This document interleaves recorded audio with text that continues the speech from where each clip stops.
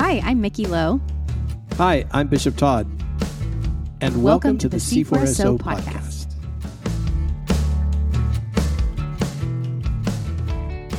Hey, Mickey. Hey, Bishop Todd. How's it going? Good. This has been a fun series. We're getting near the end of it, but this has been really enlightening. Yes. I love things like this. So useful, so helpful, and especially as we're going through the season together. Yeah, it's good. Well, that's because you're a practitioner, though. You're out there doing it.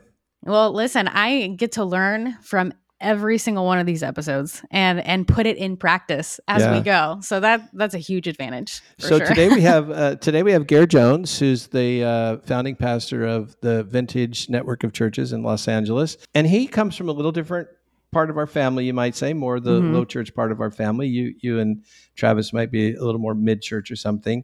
Give everybody a highlight. What should they look forward to in this? Honestly, his accent. I mean, he's British, so that's pretty cool. And I will confess something on air. As a kid, I used to pretend that I had a British accent because I thought it was very cool.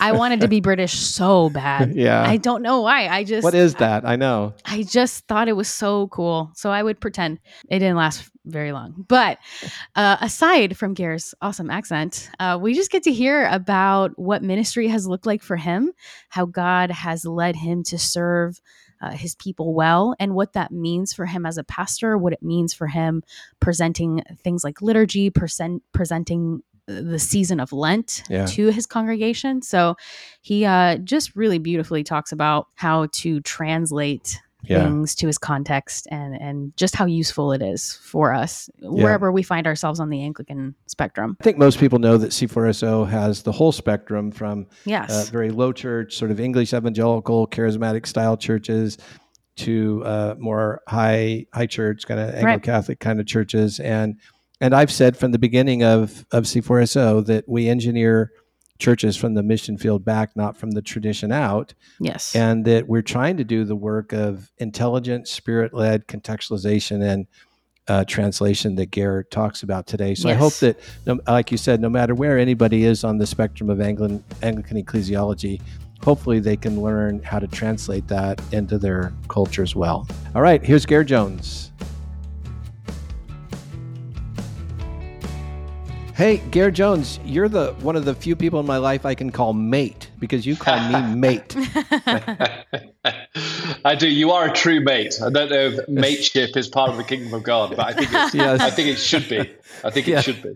Instead of bro, instead of hey bro. Exactly. Hey, mate. Exactly. Well, it's good to see you, mate. It's great to have you on the podcast. Thank you. Thank you. Real honor. I'm not too sure how helpful this will be, but very much a privilege. No. We're counting on you. No. So in case people can't hear the subtleties of your British accent, let's just play a little bit. So tell me, what's your favorite part of being British? I've never asked you this. It's not broad at all. What do you love about what's being your favorite British? Thing? I think being emotionally suppressed is one of them. Oh my gosh. It means I ignore all drama. No, I think what I miss the most, what I do, here's my routine. Whenever I go back to England, I have a routine. I get fish and chips. I go to the pub. I go to the pub, walk in the countryside with my sister's Labradors, and then drink a nice hot cup of tea. So those are the four things I have British to do every time I go. That sounds quintessentially British. Yeah, that's exactly what I think of when I think of British culture. So totally. That's awesome. It's still alive, so it's still very real. I love it. So we all know issues at the intersection of American and English culture. Like, I'm sure you've heard the story of when I was doing a vineyard conference with Wimber back in the day. I used the word fanny in public. had no idea what I was saying. And the crowd, this big crowd of like 1,500, 2,000 people got totally quiet, and little old ladies at the break came up to me, handing me notes, telling me what I just said. Oh no! So now we want to hear, what's your most embarrassing moment at the intersection of English and American culture? It's actually when I was younger, because I lived in America for a few years growing up, and I remember that we used to talk about on Sundays that one of our family traditions is to go home after church on Sunday, and we just love having our Sunday joint. And that's fantastic. For weeks, people were like going, wow, you like share a joint? And obviously, for those who don't know, it was kind of a lamb roast. It's actually nothing to do with what you think it is, but it's more of it's a roast lamb dinner. See, that's good to know. That's good to know. I had no idea. So when you say joint, I'm now in California, obviously, thankfully, I know the difference. Otherwise, I'd be in trouble. Yes, that's how you got your reputation for being progressive, was your Sunday joints. Exactly. Oh my gosh. Exactly. So, Ger, Todd tells me that your wife is Australian. That's right. Your kids are basically American because they've grown up here. So is there anything like weird about like these cultures clashing? Do you have anything like any funny stories about, family dynamics? Well, I think it is strange because my wife's Australian, I'm English. My eldest daughter was born in Switzerland, middle daughter London, and my third son born in Raleigh, North Carolina.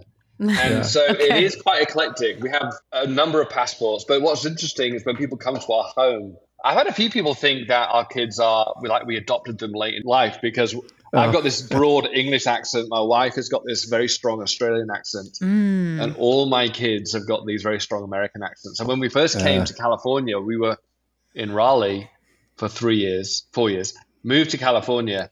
And then even then, it was English, Australian, and very Southern accents from my girl. Right. Oh, right. Yes. Yeah. So I would Very say, distinct. hey, Sam, who's my third child. And then my daughters would go, hey, Sam, like this really strong Southern accent. So I think we generally confuse people. But my son does joke that we're all American now with citizenship, but he's the only one of us who can become president because he was born here.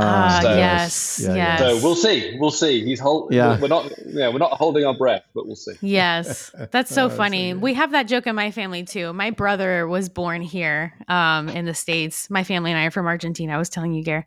And he's the only one in our family who could be president someday. So we always say that.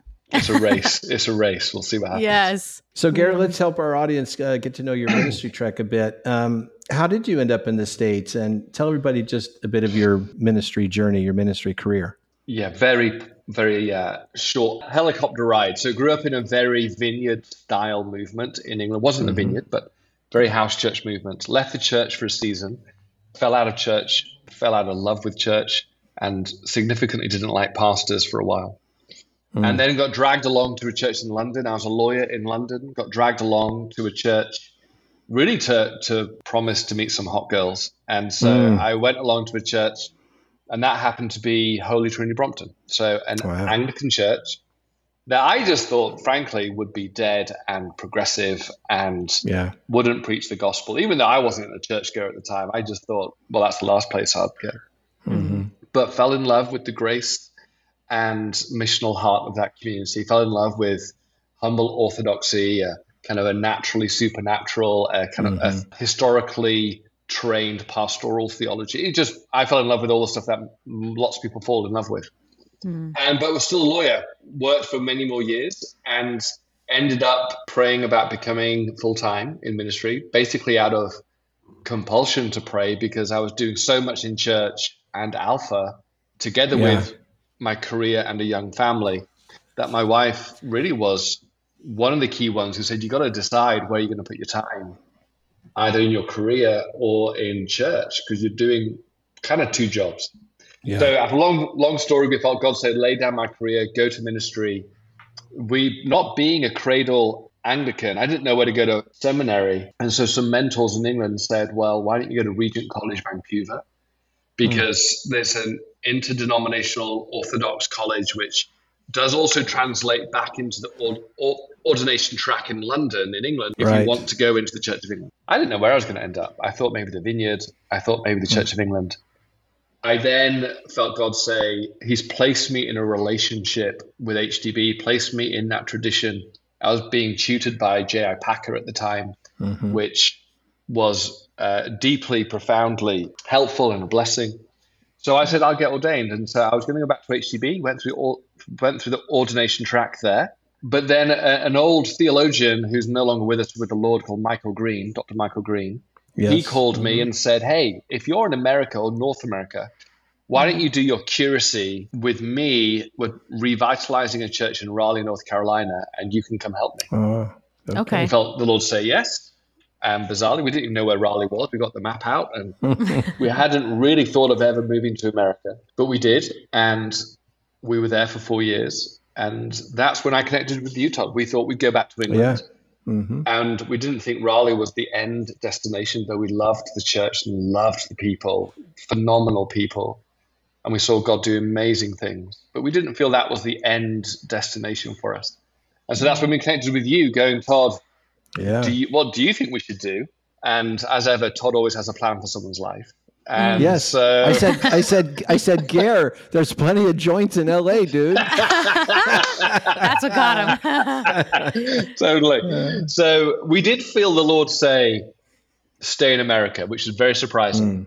Okay. Yeah. And in discerning, I remember Todd helpfully saying, well, do you feel called to a geography? Do you feel called to a people group? Do you feel called to a demographic? What do you feel called to? And I said that to my wife and said, look, we didn't really know. I said, is there anywhere that you wouldn't go?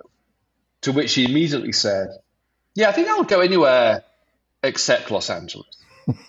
And the next day, Todd called me up with an opportunity in LA. And that's how that was it. We flew out. We felt God say yes. And the nevers turned into God's calling. So, which is right. The case, isn't it? And the rest now is history. We have this beautiful network of vintage churches all across LA. And I mean, thank God, obviously, and thank the work of the Spirit, but also obviously huge thanks to you and Lizzie. So just one more thing before we get into the Lent stuff, Ger, for your background. You're a smart guy and you've been tuned into church your whole life because your dad and other things. How did you flow towards a more low church expression of Anglicanism? And what is the beauty and pastoral and missional upside you see in that? Well, first and foremost, I'm a missional guy like you guys, like you, Todd. And I grew up with really no friends who were Christians except for the small youth group I was in. But all of my friends were non-Christians. Yeah. Very atheistic culture in the north of England. And my heart broke for my friends who were not Christians. I wanted them to come to know Jesus. And so that missional impulse was the driving force of my own life. Went to college, went to law school. I was the evangelism director of the kind of Campus Crusade version of England. Mm-hmm.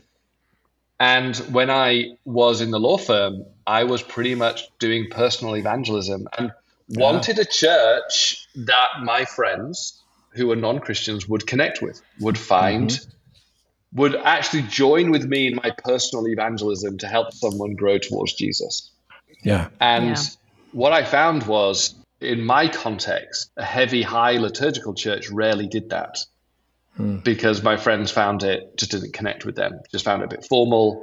England at the time was rebelling against formality. You kind of grew up in these kind of very Harry Potter type schools where it was so formal, it was dead and dry and boring. And so none of my friends would go to a liturgical church. So I wouldn't connect with that place. I wanted somewhere where my friends would find it informal and everyday and normal and relate to them. But at the same time, I was nervous for a church that wasn't also deeply humble, that we would welcome those who didn't know Jesus clearly, but also were kind of messed up, would find a hospitality that was gracious, would find an orthodoxy, but it was humble and generous, that would allow people to belong before they believed. And also pastoral theology, that the pastors would hold themselves with such deep grace and integrity and a deep sense of love and humility. I hadn't really seen a lot of that growing up. The evangelism growing up had been more, I would say, target evangelism, just firing a verse at someone, regardless of how it landed on people. And I found pastors to be a bit preachy, a bit pushy, trying to show their stripes of how orthodox they are, regardless of how it came across to non-Christians. So long story short, I went to HDB and I discovered this integration of hospitality to the lost and empathy for the broken in society, a deep commitment to humble orthodoxy, and a deep commitment to things of the Spirit in a natural way that would help a non-Christian experience Jesus without feeling that they're being pushed over or being kind of weird about it. So it was just this huge cocktail with all these beautiful kingdom ingredients that seemed to go well together, that hadn't gone well together in other contexts. I'd only seen churches pick a few of those ingredients And there was something I discovered there was something about the Anglican wineskin that allowed the best and holistic nature of biblical Christianity to coexist together. Yeah. That we didn't have to go in just for the Spirit, or just in for the Bible, or just into spiritual practices, or just into justice. We could actually hold them all together because, as this via media approach historically, together with what J.I. Packer says is the essence of Anglicanism, is if you can show me it's in the Bible, we'll do it. That we are just biblical Christianity. And we're broad in the best sense of the word of that. Yeah. And so I'd never seen that before, Todd. I just thought we always had to camp around certain issues. But to see it all come together holistically and generously was really attractive to me. And I then realized the wineskin of the Anglican Church is something beautiful because it allows these things to coexist. Yeah. So this isn't really the point for today. I know Mickey's biting at the microphone to ask you about Lent, but I know you well enough to know. First of all, I know the period of England that you're describing that was reacting against formalism, but I think I know you well enough to know that if today Americans were reacting against radical informalism, and you knew of a church in your orbit that was winning people to doing everything you just said, but doing it a little more high church, you'd be completely in favor of that because to you, those externals are not the point, right? Totally not the point. I mean, we want to see people come to Jesus faithfully, and the gospel is incarnated in lots of different ways, as long as we remain pure to the gospel. I mean, what we're finding in LA is, I would be probably very, have to be transparent here and say, we are seeing a reaction against I would say, the informality of certain backgrounds. Yeah. But not a reaction towards, well, therefore, let's go deep in high church. Right. What they're more looking for is depth of formational practices, which may be a good segue to Lent. Yeah. Yes, that was brilliantly done, Ger. Wow. We should, Todd, I think we need another co-host. Yeah. That was awesome. No, that's so good. And I will say too, Ger, that is what my husband and I have found in Anglicanism, is that beautiful picture of what all these things work together toward, which is to disciple people into the image of Christ. And so you don't have to pick and choose different elements of this tradition, but rather they exist in harmony. And I think that it's a really good tool for spiritual formation, but also just for people to come to know Christ, for people to come to church who wouldn't otherwise go to church. I mean, the reason we plant churches is so that our friends will become Christians. It's plain and simple, right? So I've totally found that. Hello, Eric Vincent here, C4SO's Director of Administration, inviting all C4SO clergy, staff, spouses, and children to this year's Clergy Conference at Christ Church Overland Park, May 3rd through 5th. There will be food, fellowship, and fun. What's not to love? In our sessions, we'll be exploring the theme Confident Ministry, faithfully navigating our times, targeting 3 specific areas of our current cultural landscape: marginalization of the church, gender identity and transgender experiences, and political disunity. Our keynote speaker, Bishop Todd Hunter, alongside psychologist Mark Yarhouse, will specifically address pastoral implications and practical takeaways. Register now at c4so.org to take advantage of early bird pricing. If you register after February 28th, the price increases to $329 per adult. So don't wait. Register today, and we hope to see you in May. Given your experience in Anglicanism and just all the different expressions of faith that you've kind of witnessed over the years, what has Lent meant to you personally? So we'd just love to hear a little bit about what Lent just means to you. Well, it's been quite a journey, to be honest, because at first I grew up despising Lent. I thought it was the worst time of the year because it was about giving up stuff I liked for no good reason. It's no fun. And I thought pragmatically it was terrible. I actually thought theologically it was terrible. Didn't Jesus win the victory so we don't have to do stuff like this? You know? Why are we living pre-cross? Or very bad theology, to be honest.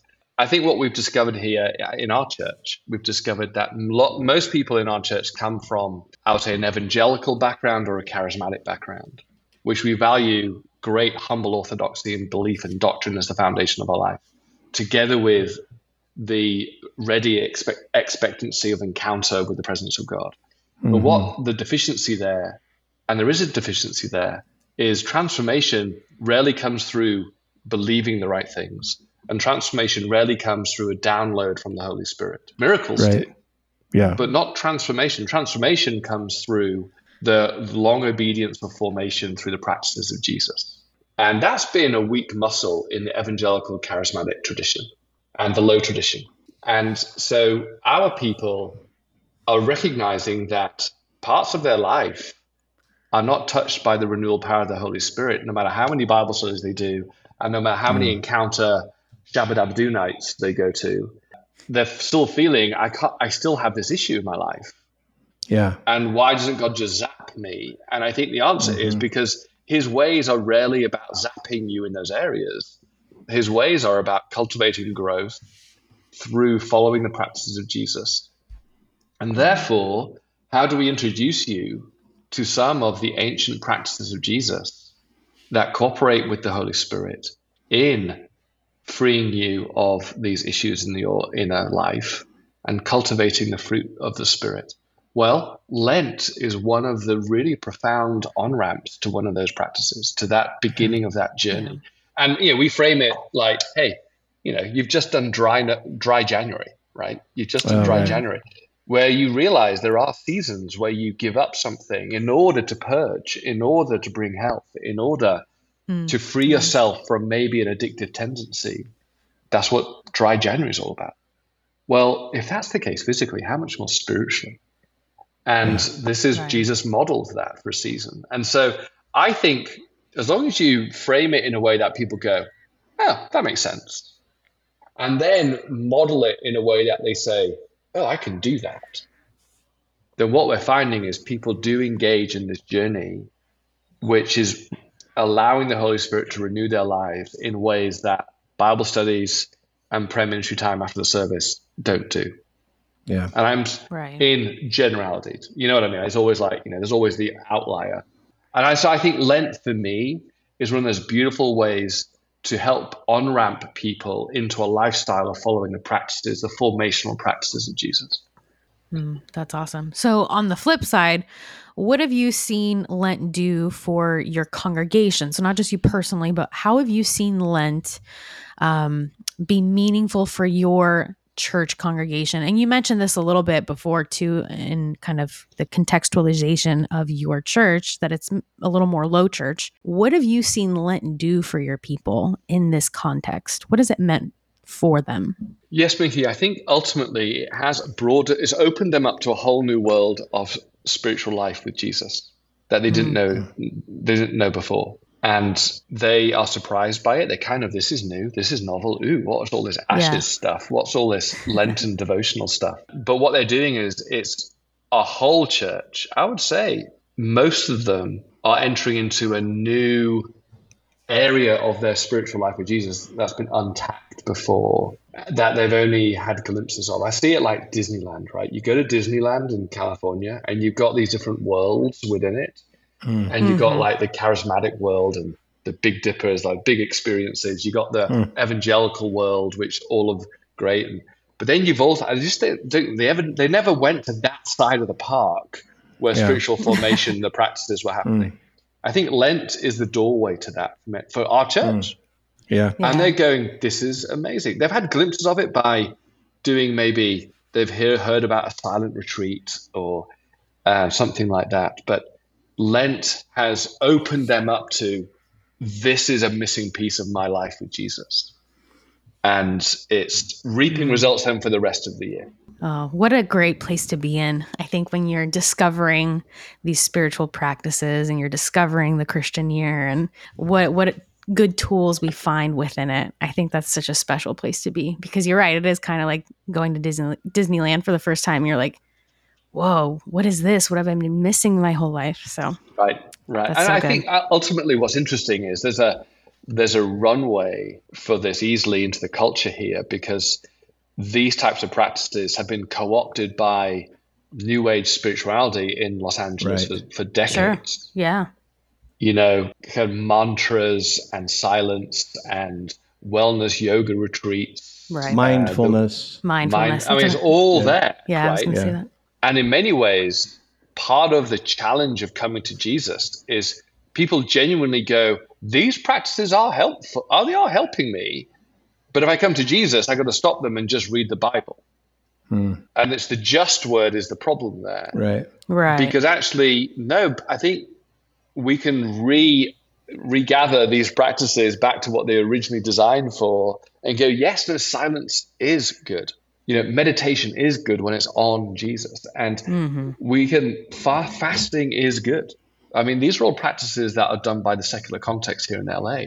But so there's a landing strip, there's like a runway for them. It's like, yes, but when they were meant to be focused on Christ. And so people go, okay, that makes sense. I find the biggest thing is give people plausibility of something. And then they go, okay, I'll try it. And then they find a life in it. So to do that plausibility, Ger, and knowing you've done the hard work of contextualization, of translating what could be seen as just the part of a church year. Like, what's a church year and what's a season of a church? It would just seem like nothing. And I think knowing you, a big part of what you do is that the prayer book didn't arise out of the blue. It arose within a specific context. And Anglicans, as you know, are proud of being people of the book and people of the prayer book. Yeah. Well, so a Lent arises within the prayer book as a practice, but it doesn't just drop into LA. It has to be translated into LA, and you've done that work to help people, like you said, see the plausibility of the goodness of Lent. But you didn't do it out of some fidelity to some decontextualized ideal. You did it in fidelity to spiritual growth with the people you're working with, right? Something like that. I mean, I'm just trying to picture you and your staff sitting around thinking about how you're going to execute Lent at Vintage. I mean, most people who listen to this are pastors, so help them see how did you guys think about translating this? Well, we recognized in our culture, people crave a rhythm. They crave a pathway to well-being, a pathway to enlightenment, a pathway to some kind of nirvana. Everyone's looking for a roadmap to something. And we recognize that within that roadmap, our culture is obsessed with, okay, season of this, then a season of this, and then drink this, juice that, crush that, whatever it may be. And we recognize that people are seeing that living day by day without any rhythm and without any pathway generally isn't how humanity is wired. And so we just contextualize it in the sense of, we know physically we are people of a rhythm, of seasonality. Even the biology of our world is aimed and to thrive within seasons. Same thing physically, same thing with your relationships. With your marriage, you need date nights. So I think we just a plausibility structure of everything needs seasons and there's a pathway. And then the historic church recognizes the same thing spiritually. So we have this roadmap of the historic church that has been tried and tested for nearly 2,000 years. Of if you organize your spiritual life, and we do it loosely, but if you organize it in seasons, then what you find is you have a healthier, holistic spiritual life because you're emphasizing different things at different times. And particularly for the charismatics, I've had to say, have you noticed that always trying to live in a season of revival ends up being exhausting? Yeah. Right.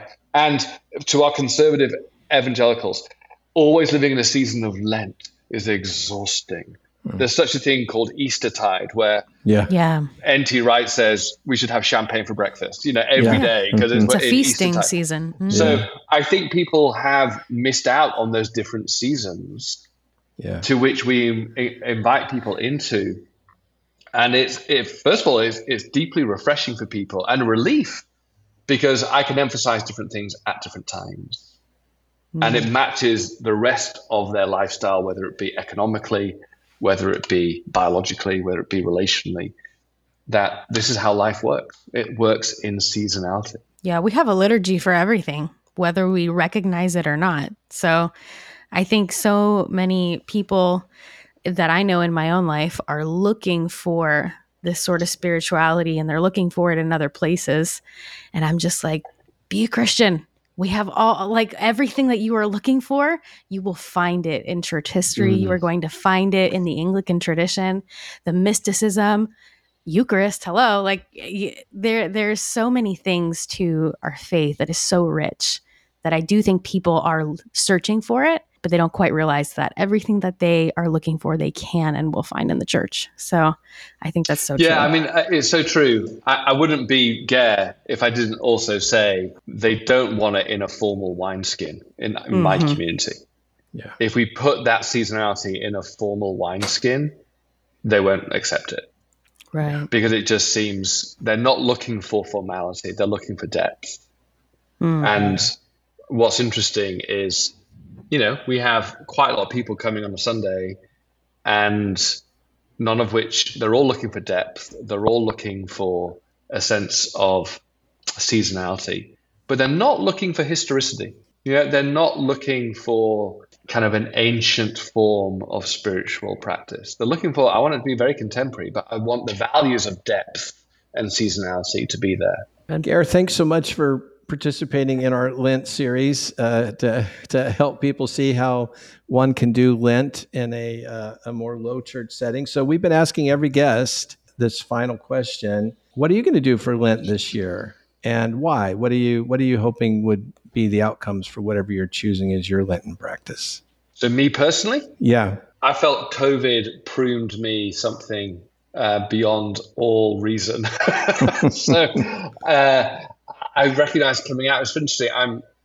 I went, Lord, what is this season as I come out of even pruning in COVID? And my son and I are doing an intentional, the John Tyson primal path stuff, and like intentional fathering, intentional. And so I said, look, over Lent, we're gonna go on the journey from ease to difficulty, learning together that life is not easy.